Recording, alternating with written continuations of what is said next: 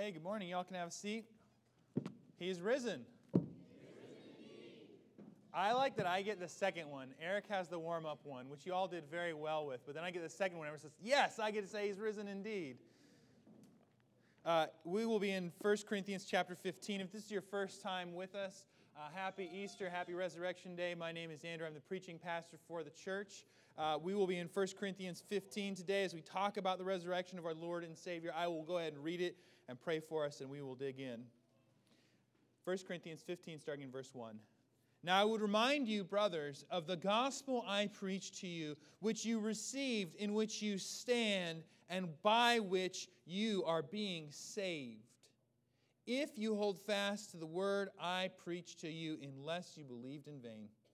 For I deliver to you as of first importance what I also received, that Christ died for sins in accordance with the Scriptures, that He was buried, that He was raised on the third day in accordance with the Scriptures, and that He appeared to Cephas and the 12. This is the word of the Lord. Please pray with me. King Jesus, I do thank you that we have this day to mark out, to just highlight so importantly the thing that is of first importance to your death, burial, and ultimate resurrection.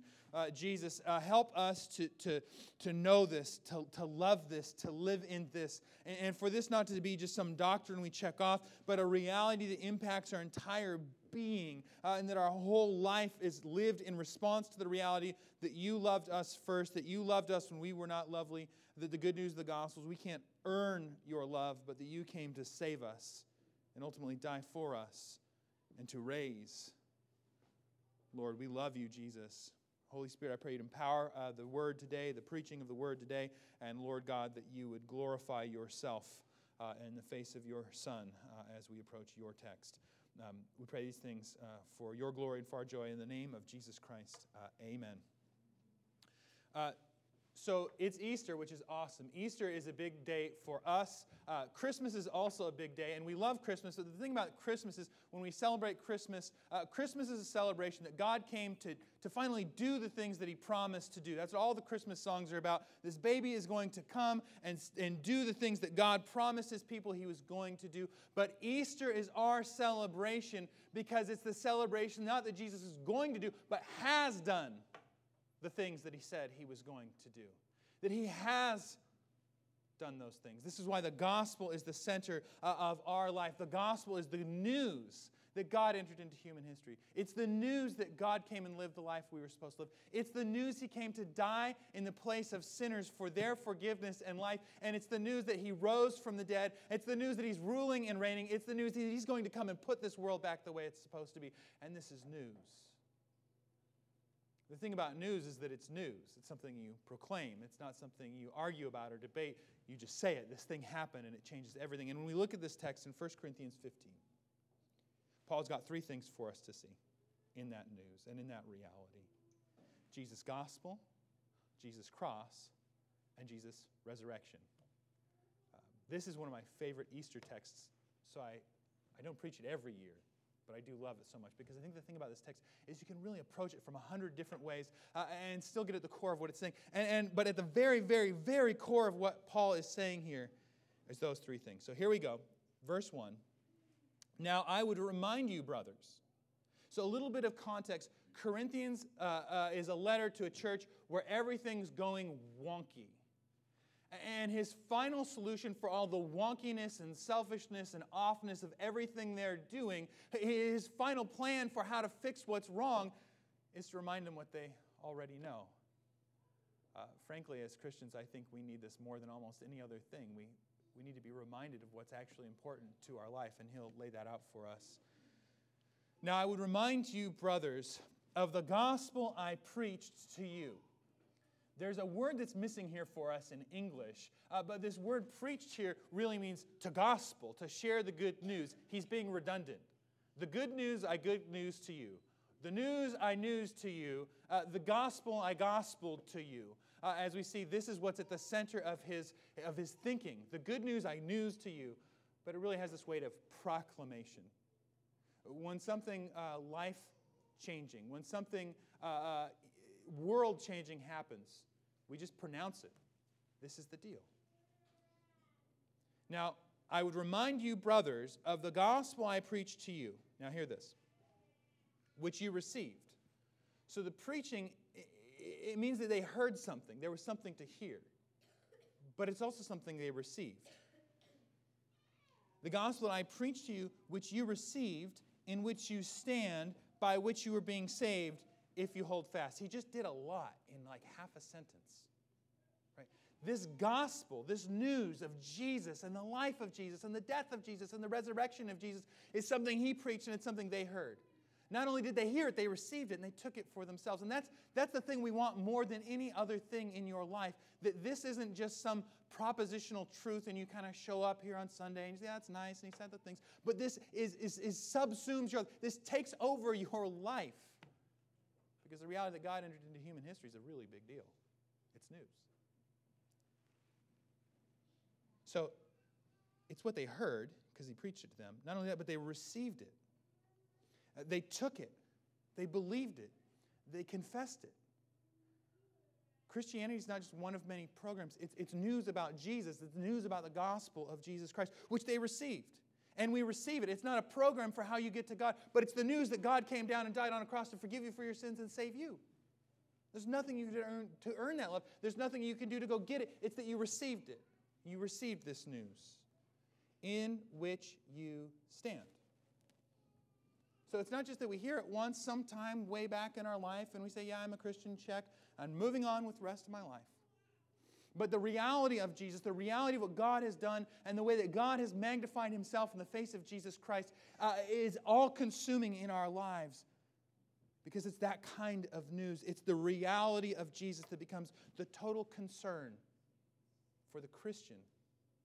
Who Jesus is the total concern of your life, and that absolutely everything we do is lived in light of that. Not just what you do on Sunday morning or Easter Sunday or any other little part of your life or the Christian parts of your life, but how you buy a car, drive a car, sell a car, how you parent your kids, how you love your spouse, how you have Christian friends, how you have non-Christian friends, where you buy a house and what you do, how you do life, and all these different things are influenced by the fact that we believe that Jesus Christ rose from the dead, and that's the individual life of the Christian, but also the church. That our church orbits around the reality of Jesus, not just on Easter Sunday, not just on Sunday, but in absolutely everything we do as a community. Absolutely everything we do as a community. And honestly, as a person, if you don't know who Jesus is, this is news. It's not just a thing that some nice people believe or whatever, but it must be responded to. We're either turning to or turning from Jesus when you hear this pronouncement and you hear this news that Jesus saves from death to life. And it's what we stand in. So we're getting this total life picture. It's what he preached, and so they heard it. It's what they received, but also what they're standing in, and by which you are being saved. By which they're being changed and transformed, and by which we're making it day in and day out in the good times and the bad times, the gospel of Jesus Christ, this good news of who he is. And which you are being saved if you hold fast to the word I preach to you. There's that gospel word again, bookends. If we hold fast.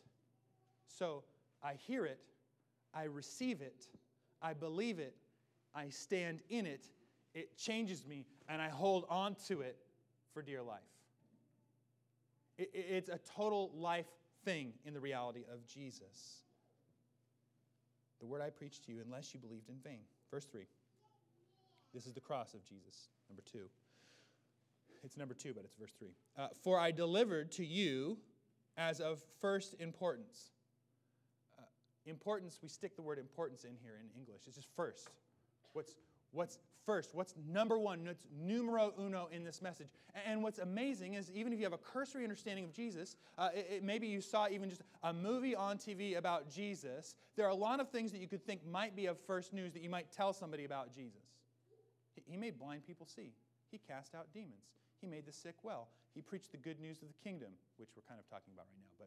But you could go through all these different things. He turned water into wine. He rose people from the dead. I don't know about you, but that's not something that I see every day. That's a big deal that he rose people from the dead. That people had the sick delivered back to them. All these different things we could say, these are really big deals. And in fact, any of these things you could point to and preach on and say, look at how amazing Jesus is and how this proves he is who he says he is. But Paul has this of first importance. This is what you need to know. If you only get these 2 verses, this is what you need to know. For I delivered to you of first importance. So don't hear me wrong. All those other things are really important. Everything contained in a gospel, Matthew, Mark, Luke, and John, it's all good news and it's all important. But what he's saying is of first importance, what you need to know, what I need you to know if you've never heard this before you leave here today. This is what I need you to hear. For I delivered to you of first importance what I also received. Just a little note. He also received, just like they did. He's not up there delivering some doctrine he cooked up. He's a receiver just like they are, but because he's receiving, he's also sharing. What I also received, that Christ died for sins. Water into wine is cool. Feeding 5,000 people from a little boy's lunch is awe-inspiring. These things should all lead us to the worship of the Lord Jesus Christ. But what's of first importance is that Jesus died for sins so that you can be forgiven and so that you can be made right with God. Sins are all the wrong things we've done, all the right things we've done for the wrong reasons. Everything we've done not to be loving or kind or courteous, but to receive accolades or praise or whatever it might be, or all the right things we've just chosen not to do. All of those things are sin. And all of us have done them. And Jesus came to clean the slate for all of them. For all of them. What I also received, that Christ died for sins. Now, Jesus who died is the only innocent man who ever lived. So that doesn't mean he's Joe Bean, who goes to be executed, though he had done lots of wrong things. Johnny Cash reference here. All Andrew's cultural references happen to be from like 65 for some odd reason, because I'm a book nerd. So it's not that Jesus is framed for something he didn't do, but was a normal person who did some of those things. Wrong things, right reasons, or just wrong things altogether. He's not somebody who did wrong things at all. And we need to really breathe this in to understand the depth of the cross. That he's someone who never did anything wrong. So he's not just sort of framed for something he did do, but he did do other things, so he sort of deserved it in the end. It's that he didn't deserve it at all. And then, in fact, you and I have all done those other things, and we all did deserve it. And the only person who didn't deserve it died, so those of us who do deserve it don't have to have it. He drinks the cup so we don't have to, even though we really should. He died for sins so that you can be forgiven and made right with God, not just at one point in time, but for your whole life. This is what's called atonement, and this is news. Evangelism is the word we use for sharing the good news of Jesus, whether it's what I'm doing here, when I'm telling about him, or when you are interacting with different people. And the thing about evangelism, telling people about Jesus, is that it's not, hey, this is the program and these are the steps I'm going to give you so that you can get right with God. It's the news that you and I have sinned against that wonderful God, and his response to our sin against him was to come and save us. It's news that he came and died on a cross to forgive us for sins, and there's nothing we can do to earn that love. We receive it. Evangelism is not steps to salvation. Evangelism is the news that Jesus came to save sinners. And Paul has on his mind of first importance here that cross of Jesus Christ. Now he says this about that cross.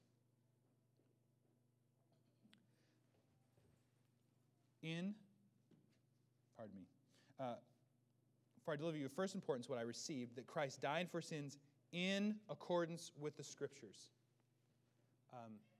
If you've never read the Bible before, you could check out and verify what I'm about to say. If you've read the Bible, you're probably familiar with what I'm about to say. And by the way, if you don't have a Bible, we have some on the table over there. Feel free to grab one and read it.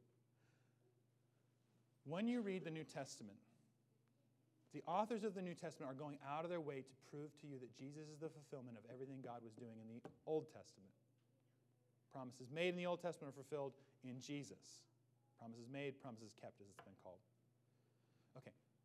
Usually what they do, and you can look and check this, You could read Matthew chapter 1 and 2. It's all over the place. Matthew chapter 1 through 5, they're all over the place. They'll say, and this was to fulfill the Scripture. And then they give you the Scripture reference. Have you ever seen that? And this was to do this, and that's in Isaiah, and this was to do this, and that's in Hosea, and blah, blah, blah, blah, blah. He doesn't do that here, does he?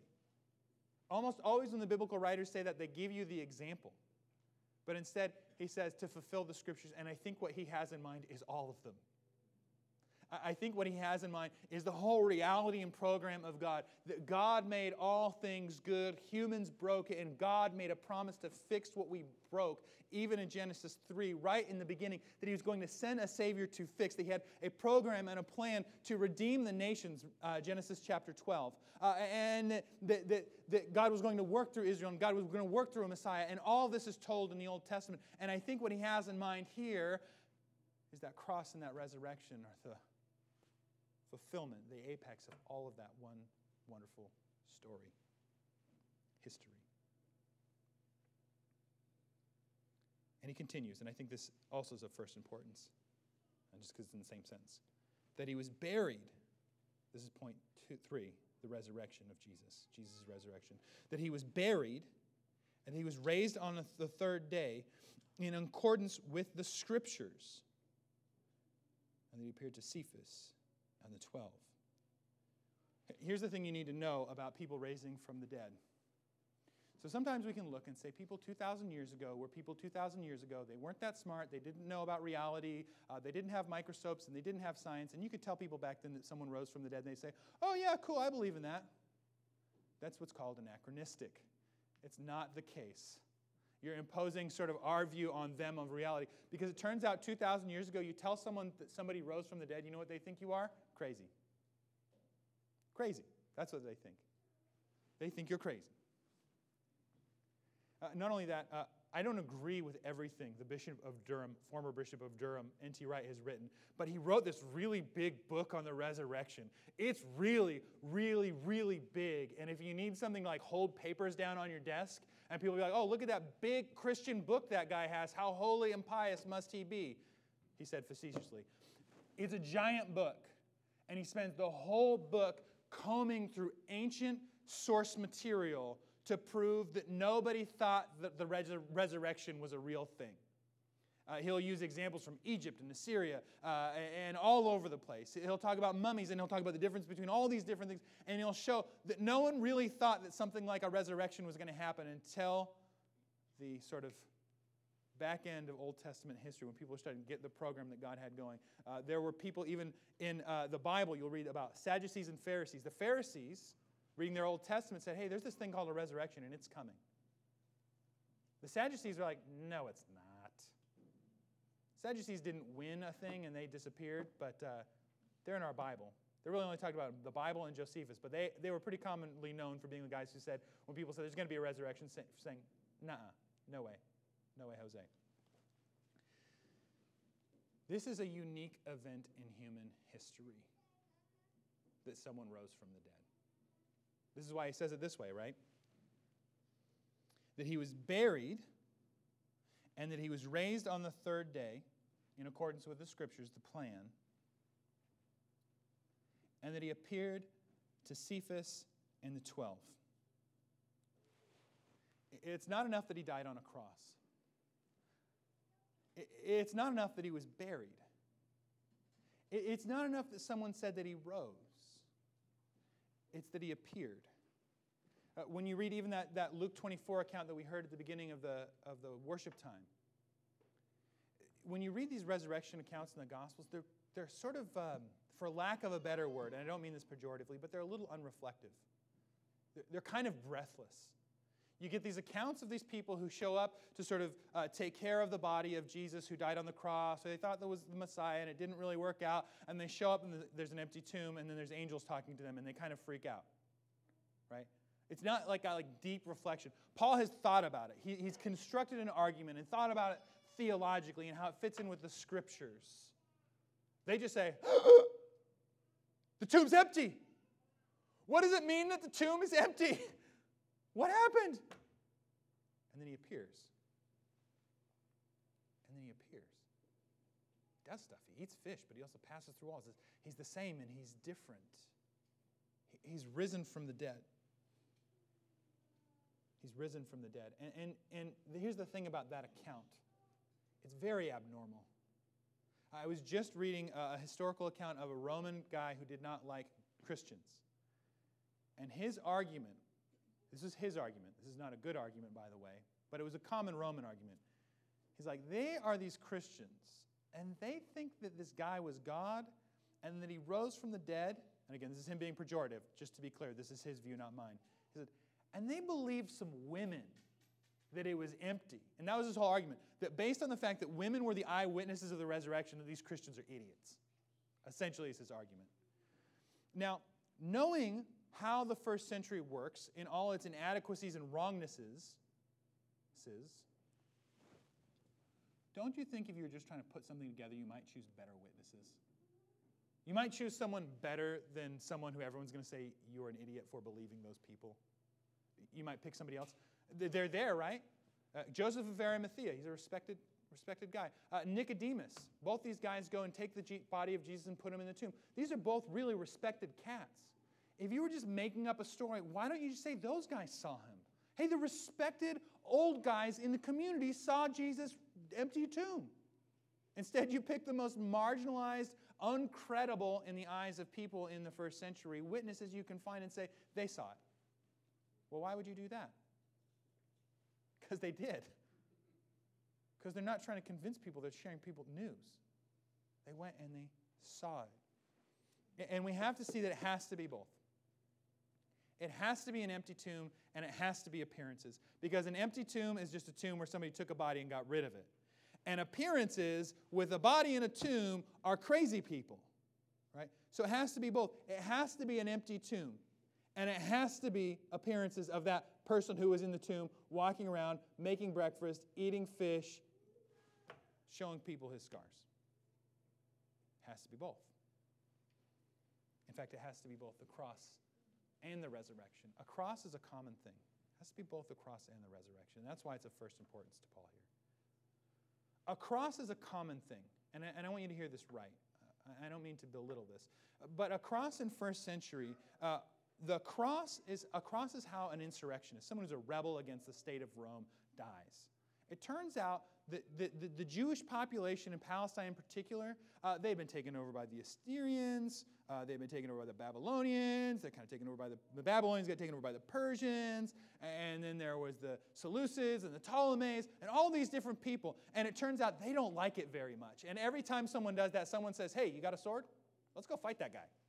And they did that for a long, long time until they actually kicked them all out of the land in 130 AD.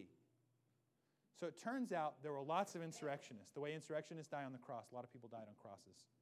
In fact, Jesus is crucified next to two other dudes, right? A cross in that sense, though it's a gruesome and horrific thing, and I don't mean to downplay that, is a common thing for a first century person. Another rebel of Rome dies on another cross. No big deal.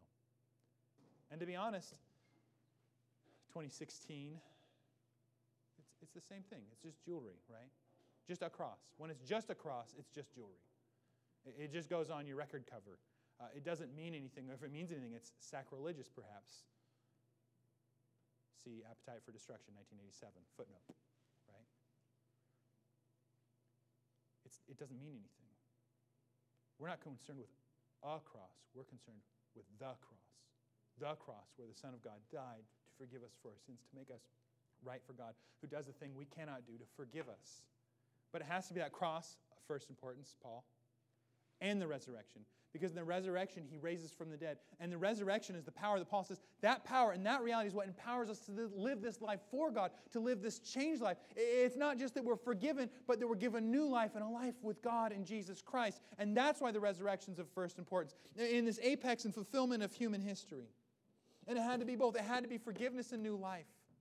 It's not just that Jesus dies for our one thing, that one time, or there's some demarcation. He's going to die for everything you did before you met Jesus, but it's total forgiveness of our total lives because our total lives miss the mark of the Lord Jesus Christ. And God, in His total love and total forgiveness, forgives us for our sins and gives us life. And now we have this life where we can glorify and worship and know God. We have freedom and we have forgiveness. It's a both and. Because we can't clean ourselves up and come to God, but God comes to us in our mess and saves us and cleans us up and changes us. And there's nothing, absolutely nothing we can do to earn that love. We've all sinned against God.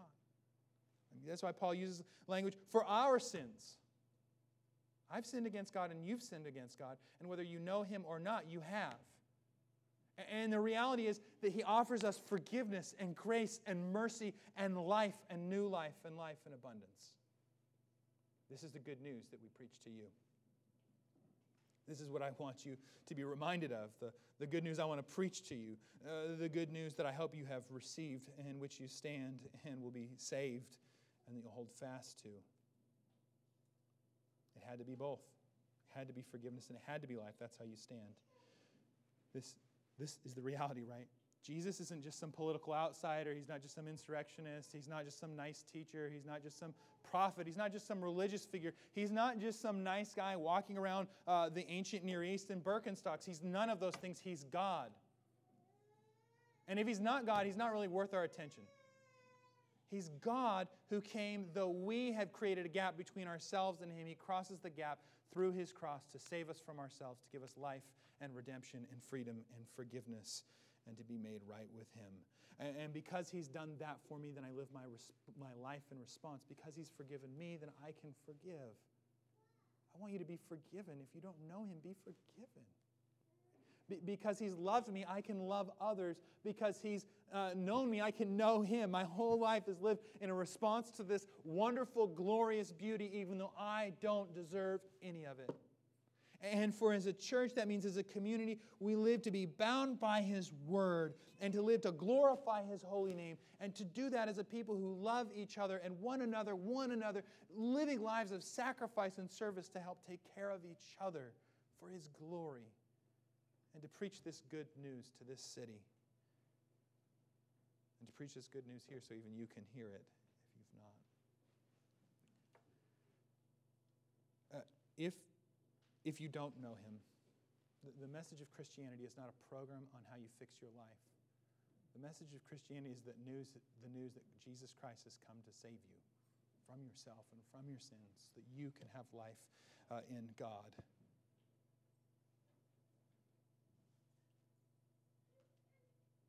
If you don't know Him, today is the day. Receive His grace and mercy. And if you do know Him, is this indicative of your life? Is the resurrection, is it what Paul has preached as of first importance, the cross and the resurrection, is this indicative of your life? Is your mark lived out with these realities at the core? Is this the truth that you've received? Is this the truth that you are standing in? Is this the truth that's saving you and changing you? And is this the truth you're holding fast to? Because the good news is that God's the one who empowers you to do that. God is gracious and merciful by the power of His cross and His resurrection. It's Easter where we mark that off. But every day is an Easter day in that sense. Every day when the sun kind of begins to peek over, we should remember in the morning, and maybe it's because I have kids and I see that sunrise kind of whatever time of year it is. When that sunrise begins to come up, we remember that that sunrise came up on the first day of the week and that tomb was empty because Jesus is risen. I'll pray for us and we'll set up communion. Lord Jesus, we do thank You for today. We thank You for the truth of Your death, of Your burial, of Your resurrection. We thank You that this is the apex of history. This is the apex of our lives, but this is the apex of history. I just pray for us that we would receive this truth, we'd receive this grace, we'd receive this mercy, that we'd know that we can't earn Your love, but that we'd receive it. I pray, Lord God, You'd help us to stand in it. That we'd know that we're loved no matter how much we fail, and we'd know how You've empowered us to do the worst and the hardest things that seem hard to us, that You empower us by Your Spirit as we stand in Your gospel to love You and honor You and serve You. Pray You'd change us, You'd save us by that reality of the gospel, and that we would hold fast to this truth and we preach this message to this city that we love. Jesus, we do love You and pray these things for Your glory and for our joy. In Your name, Jesus Christ, amen. In a moment, we celebrate the cross. Logistically, what we're looking at, we have gluten-free on the far side. We have bread in the middle, gluten bread in the middle, juice and wine. This is communion. This is for Christian people to receive.